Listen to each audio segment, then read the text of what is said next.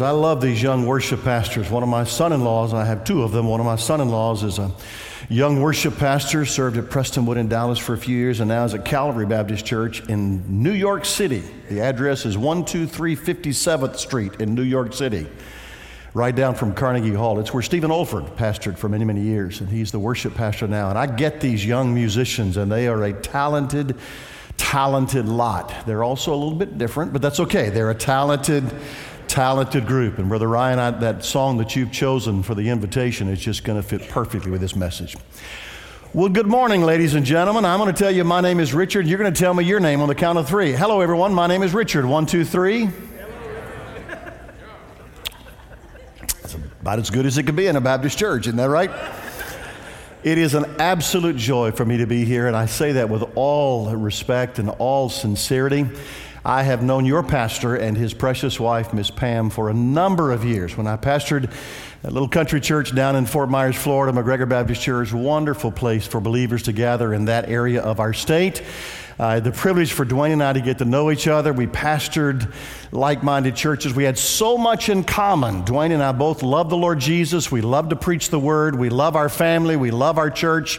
We're both horrible golfers. We have a lot in common together, and so we became very, very good friends very, very quickly. I retired about 2.5 years ago from down there for some health reasons and have been doing this, really ever since. And I'm delighted to be here while you have rightly sent your pastor and his wife on a beautiful and wonderful trip on a cruise in Alaska. I'm just a little concerned why Dwayne waited 2.5 years to ask me to come preach in his church. Maybe I shouldn't be. Maybe in about 30 minutes you'll know why he waited for 2.5 years to invite me to come to preach in his church. But it is a real honor for me to be here today. And I know that when Pastor Dwayne gets back, do me one favor. If I never meet you again, do me one favor. When he comes back, let him know that in your eyes, he's the greatest pastor on planet Earth, and you are so glad to have him as your shepherd-in-chief here at Cross Life Church. Would you do that for me? Let him know we said that. Let him know that we mean that. Now, let's get to the important matter at hand, studying God's Word. If you have a copy of your Bible, I want you to get it out. I want you to turn to Mark chapter 5. I also encourage you to get out a copy of the Bible study notes that your folks have graciously prepared to help with this message. Just something that we can write with. Get out something that you can write with, pen, pencil, lipstick, mascara. I don't really care what it is. Just fill in some blanks so that you'll have a better understanding of what we're talking about today. Now, today's message is on a story in the Bible from Mark chapter 5 that talks about Jesus' encounter with the Gadarene demoniac. Now, if you're a Christian and a Vacation Bible School graduate, you're going to know this story. Matter of fact, you're going to be very familiar with the story. If you're not, if somebody beat you up or tricked you or drug you to be at this church here this morning and you'd rather be almost anywhere else, I just want to tell you right up front, this is a really cool story. You're going to enjoy this.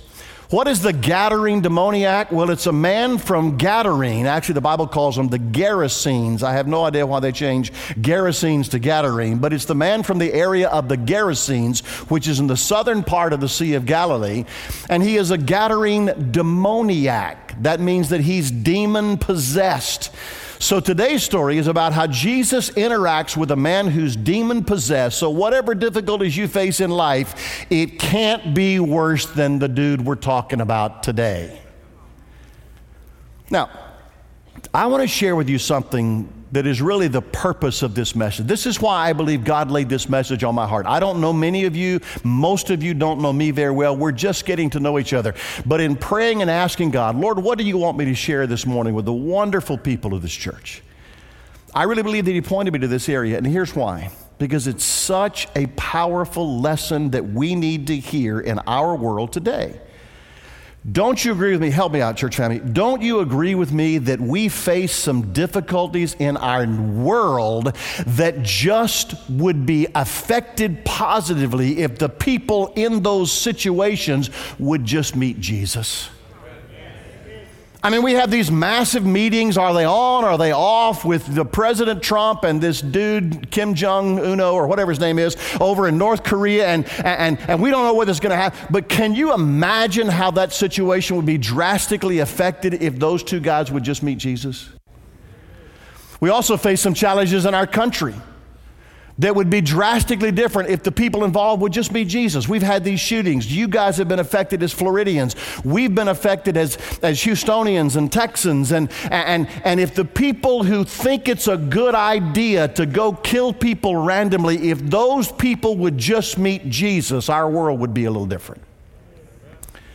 And I dare say that even in this wonderful church, the problems that you face, and I don't know what they are. As a matter of fact, as far as I'm concerned, you don't have any problems. I don't see any. But whatever problems it is that you face, and we all face some problems, don't you agree that even the difficulties and the issues that we face in our local churches, if we would just meet Jesus, those problems would probably vanish.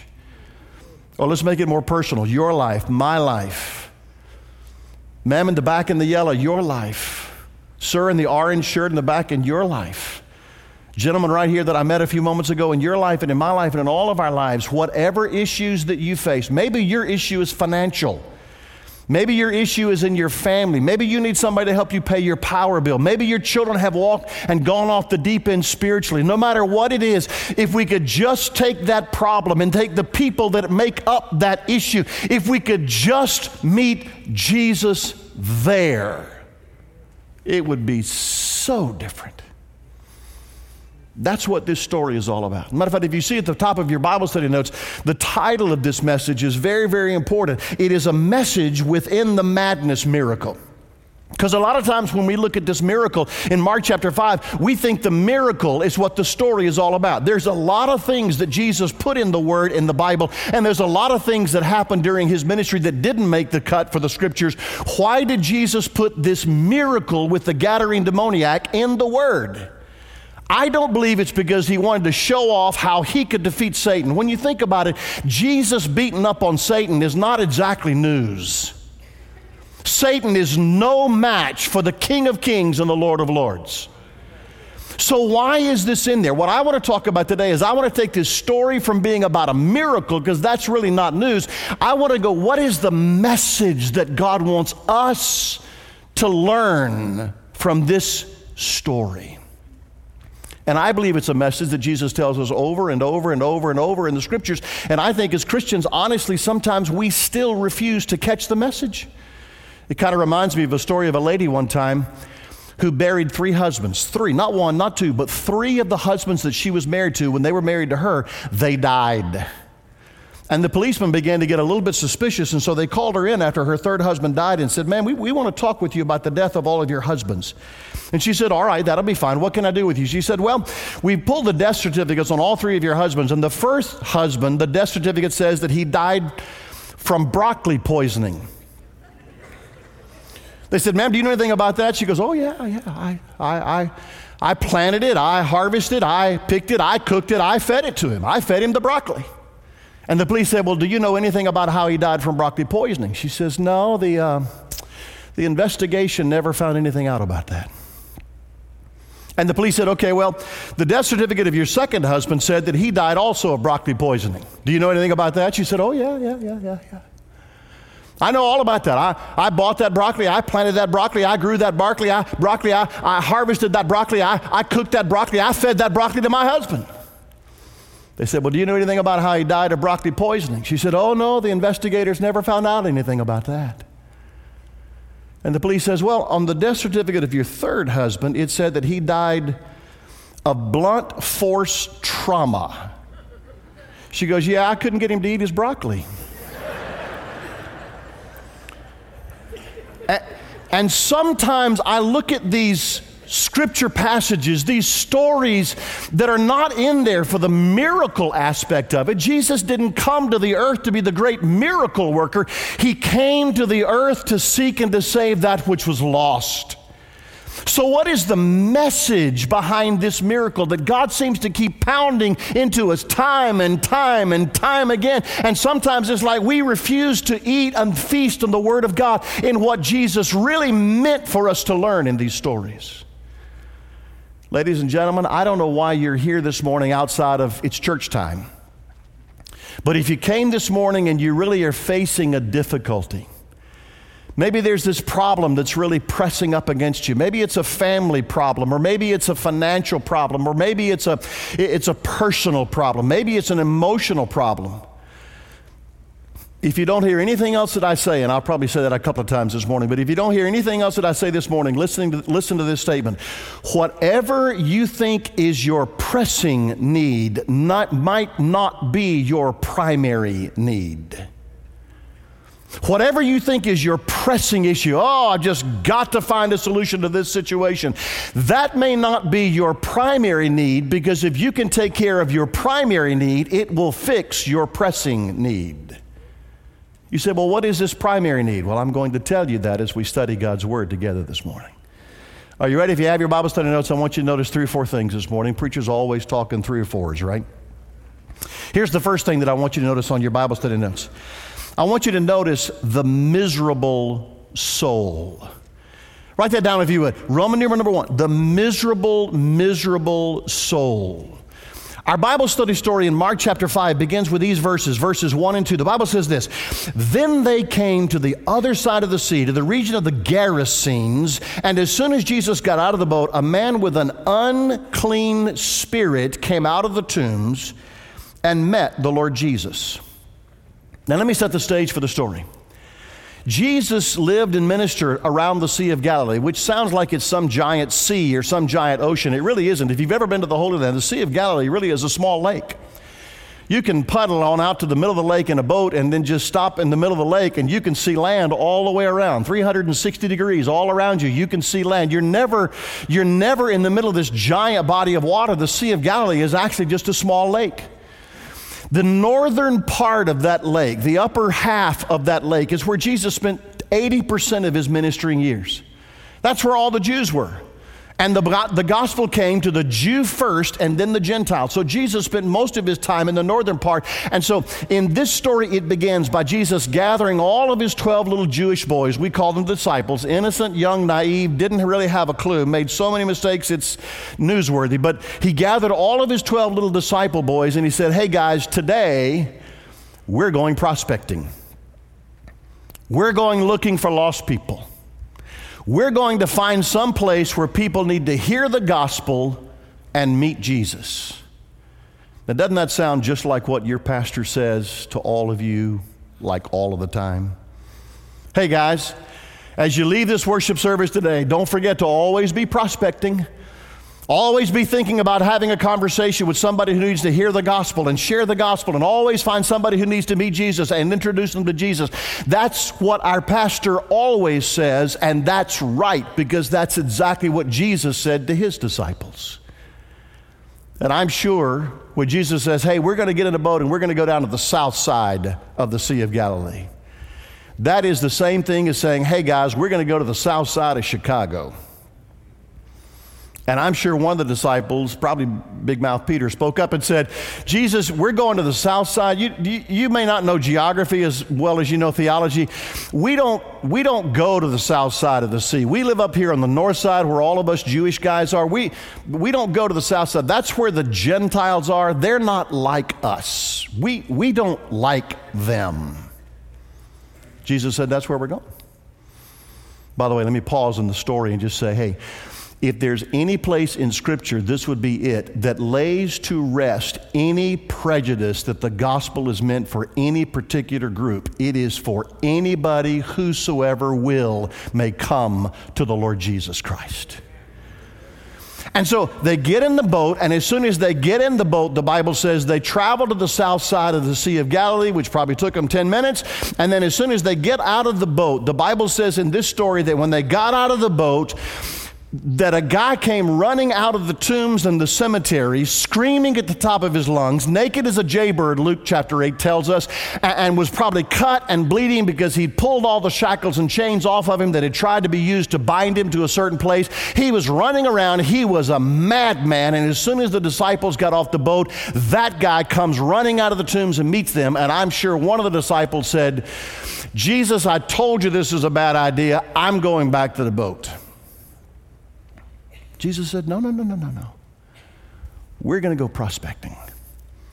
Now, the Bible says in that verse that we just read in verse 2 that he was a man of an unclean spirit. What does that mean? Look at your Bible study notes. Number one, it means that he was demented. It means that he was demented. When the Bible says an unclean spirit, that's Bible talk for demon-possessed. Somebody asked me, he said, Pastor, preacher, do you still believe in demon possession? And I said, absolutely I do. And let me tell you why. Because the Bible teaches demon possession.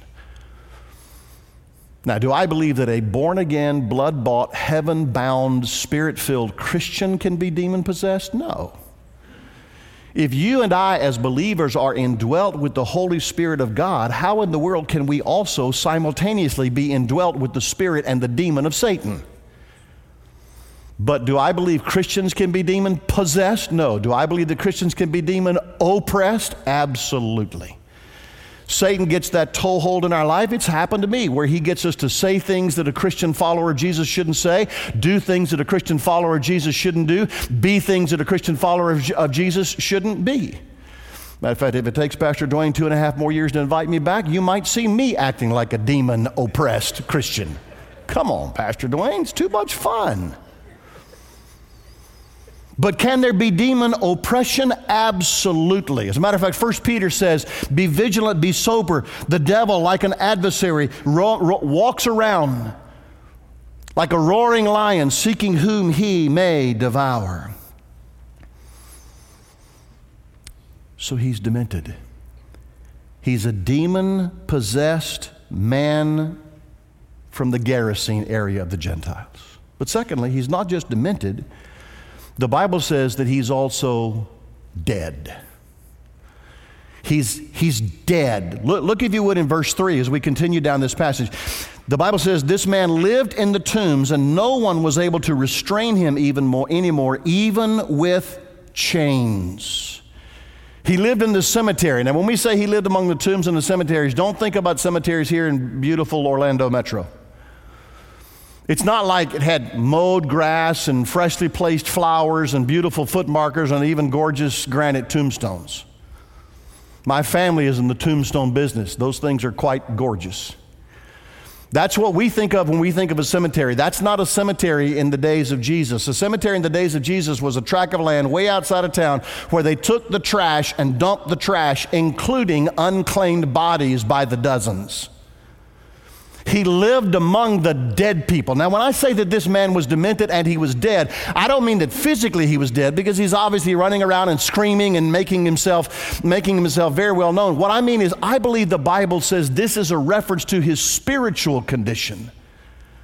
The Bible says apart from Jesus Christ, we are dead in our trespasses and sin. Listen, if you're here today and you're a follower of Jesus Christ, you're alive forevermore. You're already beginning the part of your eternal life here on this earth, and then you'll be transported to heaven when you die.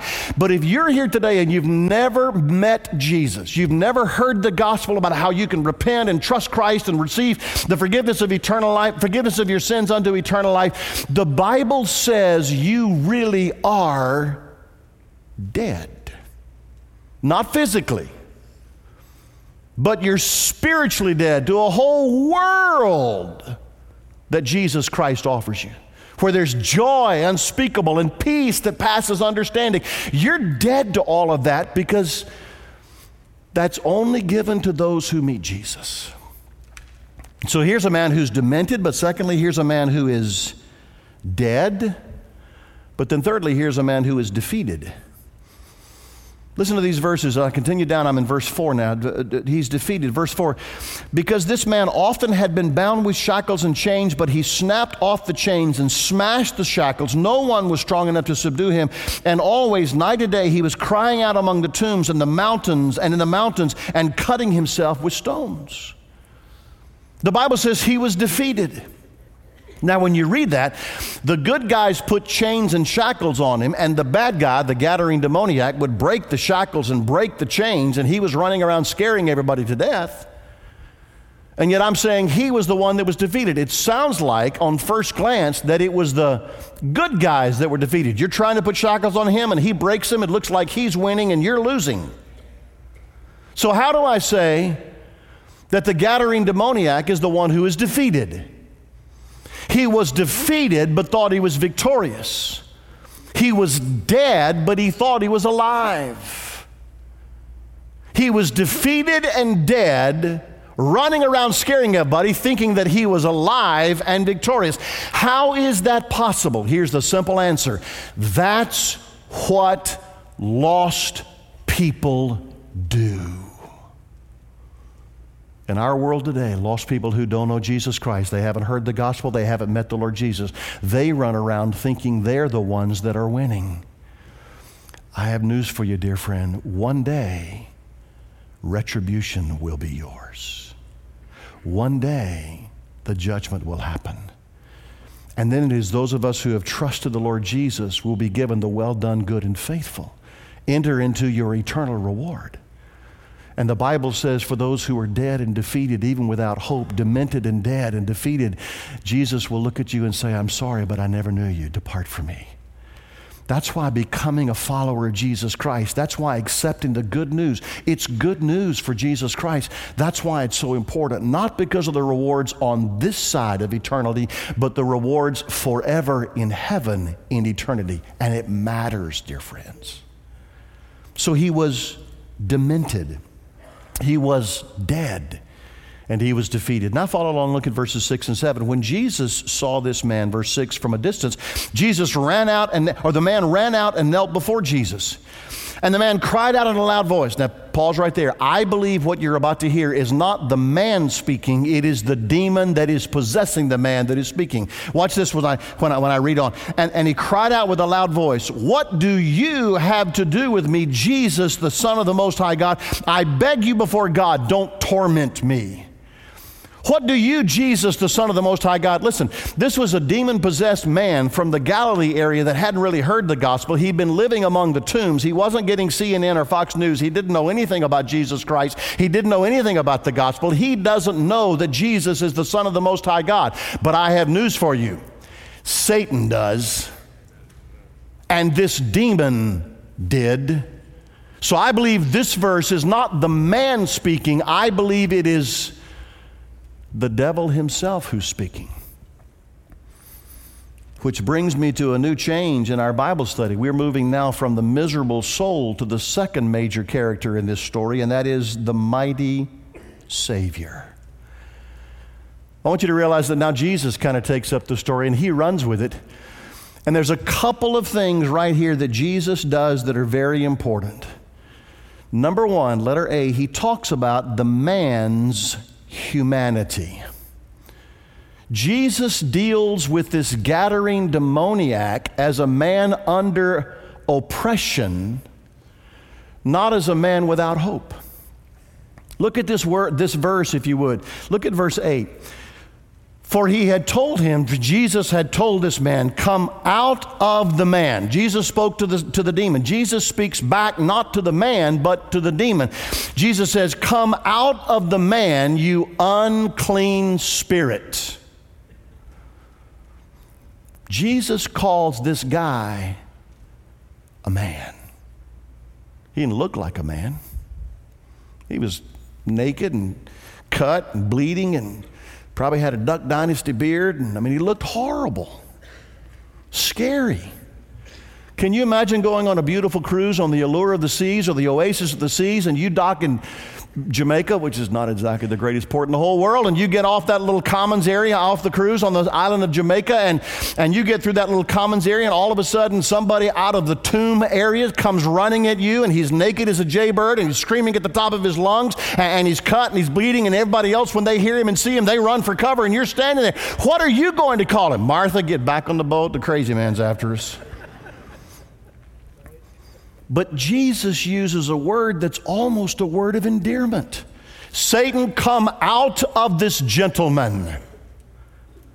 Now, this is very important. Why did Jesus call this demon-possessed man a man of endearment? Sir, let me tell you why. Listen right up here. Listen right up here. Because when Jesus looked at him, he didn't see him for who he was.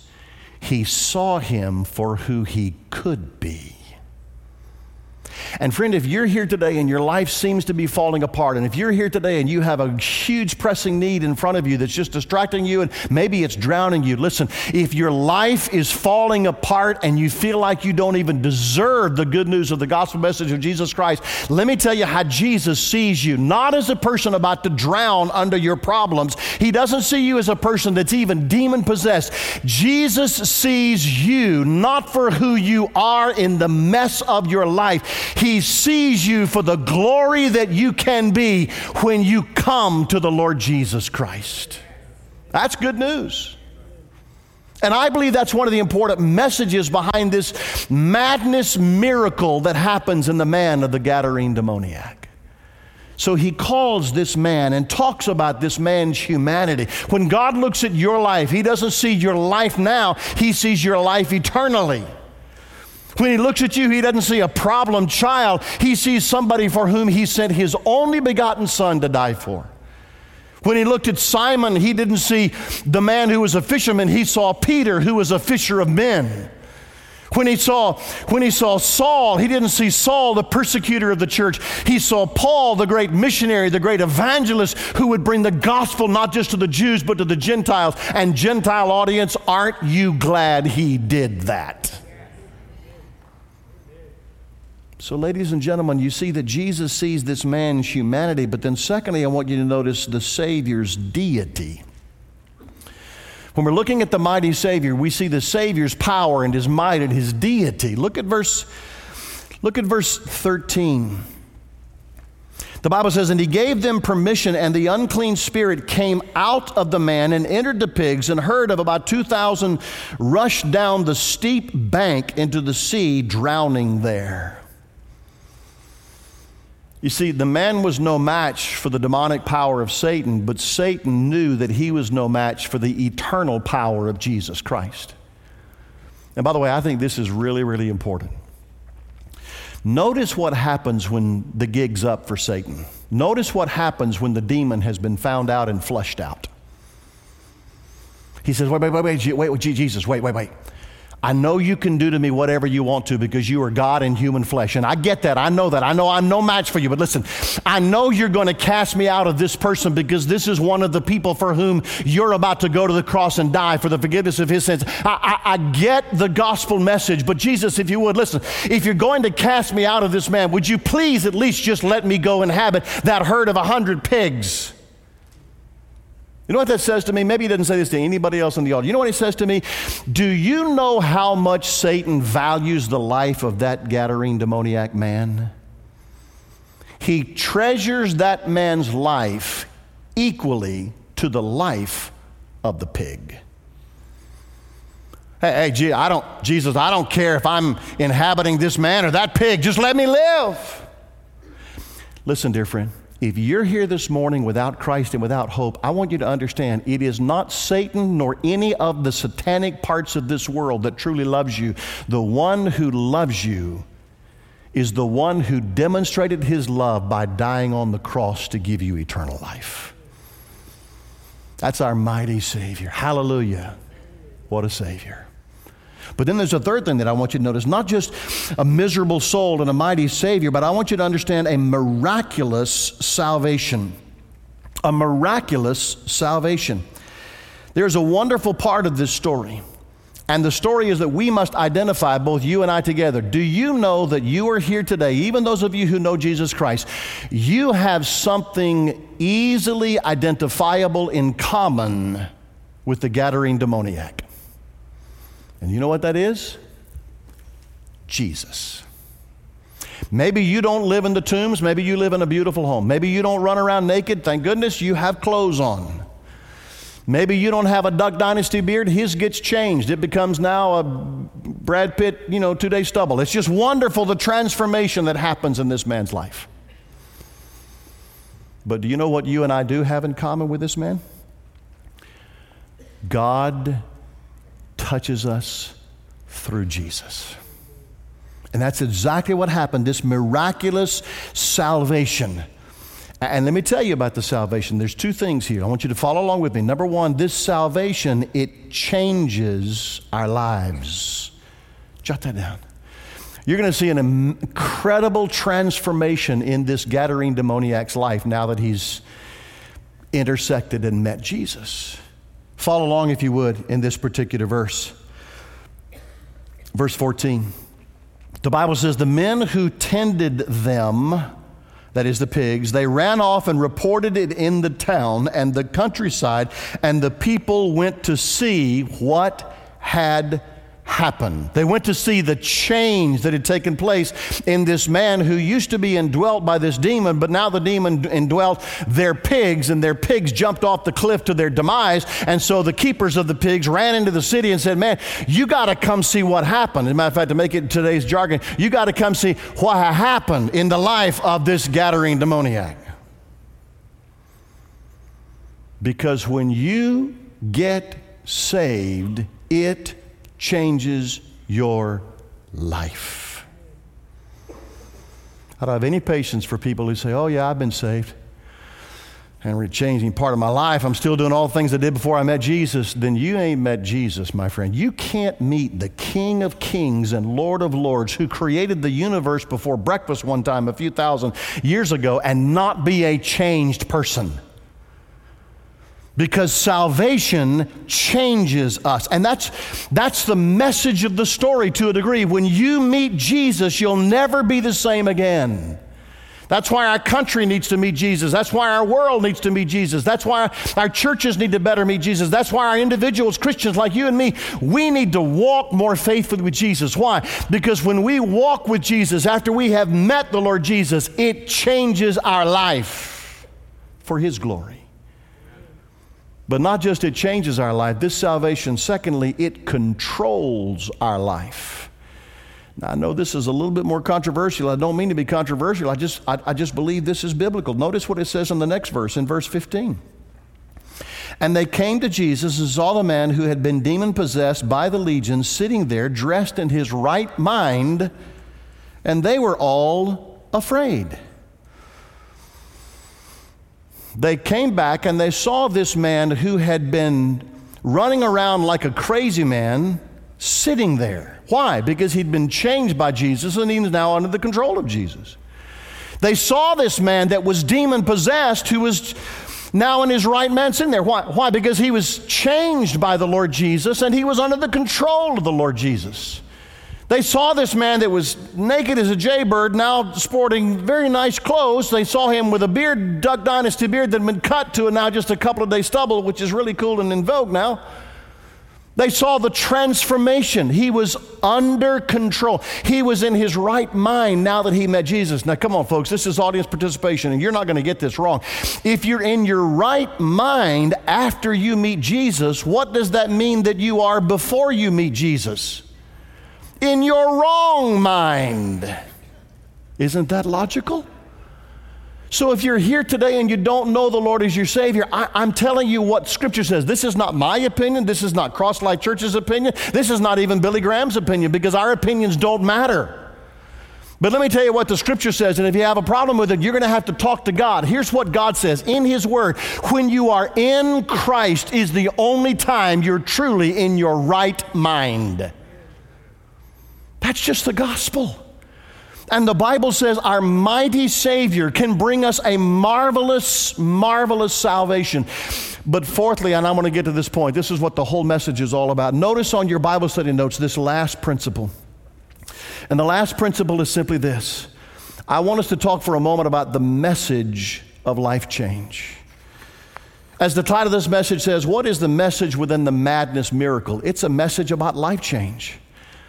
This is not a story in the Bible to accentuate the miracle of Jesus beating up on Satan. That's not exactly news. If you have a disagreement between, a power struggle between Jesus and Satan, that's not even a fair fight. Jesus wins every time. So there's got to be some other reason that this is in the Bible, and there is. It is about the message for each of us to learn. What is the practical application? Gentlemen, what is something that you can put in your shirt pocket and carry home? Ladies, what is something you can write down on your note sheet, because I know the ladies are the ones that do notes most of the time, and put in your purse and take home and stick up on your refrigerator so you say, you know what, I need to remember this all week when Satan tries to do a number on me. I guarantee you the people in the story didn't understand it. Did you see that in verse 15 when the Bible says that the people there saw that Jesus had changed the Gadarene demoniac? They were afraid. Some of you are afraid to haul off and live for the Lord Jesus Christ, which means that you don't get the message of the gospel. Some of you are here today, and like in verse 17, after Jesus had changed this man's life for the better because he'd been introduced to the Lord Jesus Christ, these people asked Jesus to leave. Hey, listen, you're upsetting our culture. You're upsetting our community. You're changing people's lives. We need you to get out of here. If that's your response to Jesus Christ, you don't understand the true message of the gospel. It is for the betterment of your life and mine. 4 things about the message. Number 1, this man, number 1, had a new desire. Look if you want at verse 18. As the man, formerly the Gadarene demoniac, or as Jesus was getting into the boat, the man, the Gadarene demoniac, who had been demon-possessed, kept begging Jesus to be with him. That's new. His desire used to be to run around and scare everybody to death.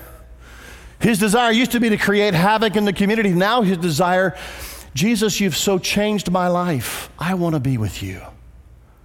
Now that's a good thing, right? As Christians, listen, we who've been saved by the blood of Jesus Christ, we want to be with Jesus. But I'm going to tell you something very surprising. Jesus says no.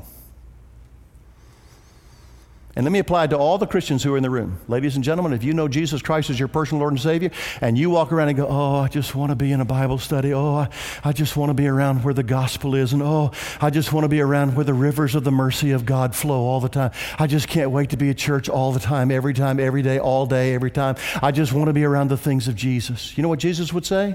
Stop. I didn't save you so you could just hang around blood-bought, heaven-bound, gospel-filled, spirit-indwelt people all the time. I saved you for a purpose. It's the same purpose that Jesus had, and that is to go and to seek and to save that which is lost. So he had a new desire to hang around Jesus, but now look at this. He not only had a new desire, secondly, he had a new direction. Look at this next verse. What is his new direction? In verse 19, but Jesus would not let him be with him. Instead, he told the guy, go back home. Ladies and gentlemen, when we receive Jesus Christ, our number 1 responsibility is to go take those people that are in our sphere of influence, our home base, so to speak, and to go to them, to give them the message that God has changed us. Which leads me to the third thing. This is the message within the life of this person. Not only to have a new desire, not only to have a new direction, but thirdly, he had a new declaration. Look at the rest of verse 19.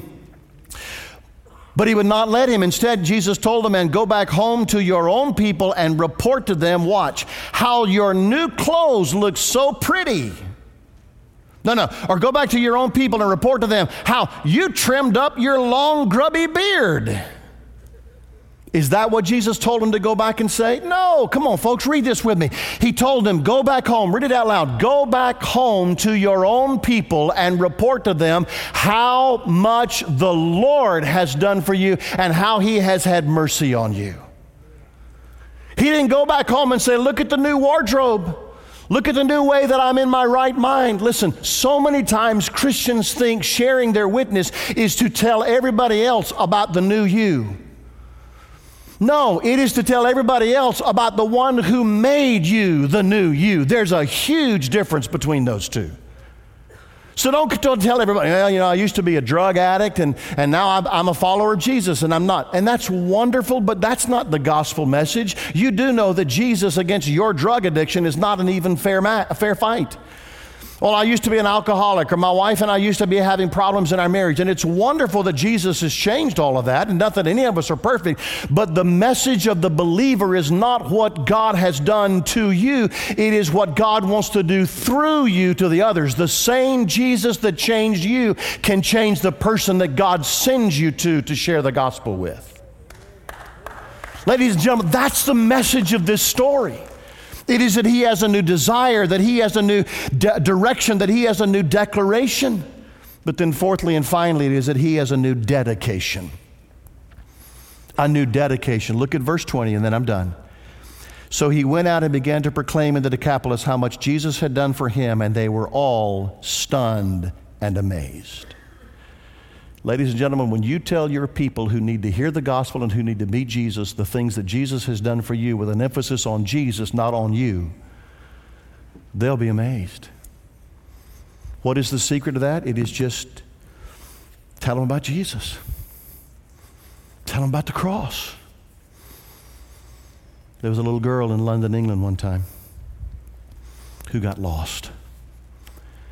She was just a little 4 or 5 year old girl, but she'd lost her parents. And so the police came up and wanted to help her and said, "Oh, sweetheart, it's going to be okay. We'll help you. We'll get you home. Can you tell me where you live? What's your address?" And she goes, "I don't know my address. All I know is I live beside the big cross." And the police said, "Well, do you know where that is in town? I mean, there are several massive, important, touristy type places. Do you know where yours is?" She said, "No." She says, "That's okay. We'll find it. We'll take you to several places until you find your home." And so they took her, first of all, to Big Ben, that iconic timepiece of the universe. "Is this close to where you live?" The young lady says, "No, sir. It's near the cross." And they took her next to Buckingham Palace, the place where the Queen lives. "Is this close to where you live?" No, sir, it's got a cross. And so they took her to the Palace of Westminster, that iconic head of Parliament, and that's not the right place either. They took her to Trafalgar Square, and again she said, "No, this is not it." And they took her to Kensington Palace, which is, by the way, where Harry and Meghan are going to be living. And they said, "Is this the place near where you live?" And she said, "No, it's near the cross." And so the police escorted her to St. Paul's Cathedral, which is the last bastion of any kind of gospel in London. But over the center of that incredible place of worship is a cross. And when the police took her there, she said, "That's it. I live and can come home because you got me to the cross." Do you realize, ladies and gentlemen, that is the message of this story in Mark 5? It is not about a man whom Jesus helped to break the shackles or to put on a new set of clothes or to be in his right mind. It's about what the cross did for him. And ladies and gentlemen, no matter what you talk about and no matter where you go and no matter who you speak to, always remember the message is about Jesus and the cross. Would you bow your heads with me for just a moment? Every head bowed and every eye closed. Friend, I am so honored that we had a chance to meet each other this morning, but I don't want to leave just after a talking fit. I want us to share a moment that could be important to you in your life. If you're here this morning and you already know Jesus, it could be that your message has been diluted because you've begun to talk about with others everything except what matters the most. Would you kindly recommit yourself in this moment of silence, in this moment of prayer? Would you just say, "Lord, I need to repent and come back to the true message of the gospel. I need to talk to people about Jesus and the cross, because that's what changed me. I used to be a drug addict, but I'm not changed because I don't do drugs. There are other sins in my life. What changed me is I met Jesus." And maybe for many of you here, that's the commitment that you need to make today. If you're here today and you've never heard the gospel, you've never met the Lord Jesus personally, I mean, you know about Jesus, but I mean, you've never trusted him as your own personal Lord and Savior, can I just say that you are in many ways in need of the greatest, most wonderful transformation that you could possibly imagine? And in this moment, these gentlemen that are here in front of me and counselors that are available, they want to talk with you. Please, there's nothing more important that you're going to do for the rest of the day than spend 5 minutes letting somebody tell you how you can meet Jesus. It'll be the most important 5 minutes of your life, and you'll never be the same. So when we stand and sing a song in just a moment, I'm going to invite you to come. On behalf of your pastor, I open the doors of this church and plead with you to come, because what makes us relevant is not big, beautiful buildings and incredible, wonderful worship times and great pastoral and staff leadership, what makes this relevant to you is about whom we speak and sing. We want to tell you about Jesus. Father, I pray for this time of invitation. I pray for this wonderful worship team. I pray for all those who are in the audience. I pray as we gather together around this song that fits so well with the message of this story today. I pray for a man or a woman who need to rededicate their life as believers to talking about Jesus. I pray for a man or a woman or a single adult or an older child or whomever it might be who say, you know what, I've never truly trusted Christ as my Savior. God, in this moment, let it be more than just music. Let it be a melody in heaven, because there are those who meet Jesus and respond to the gospel. In Jesus' name we pray. Amen.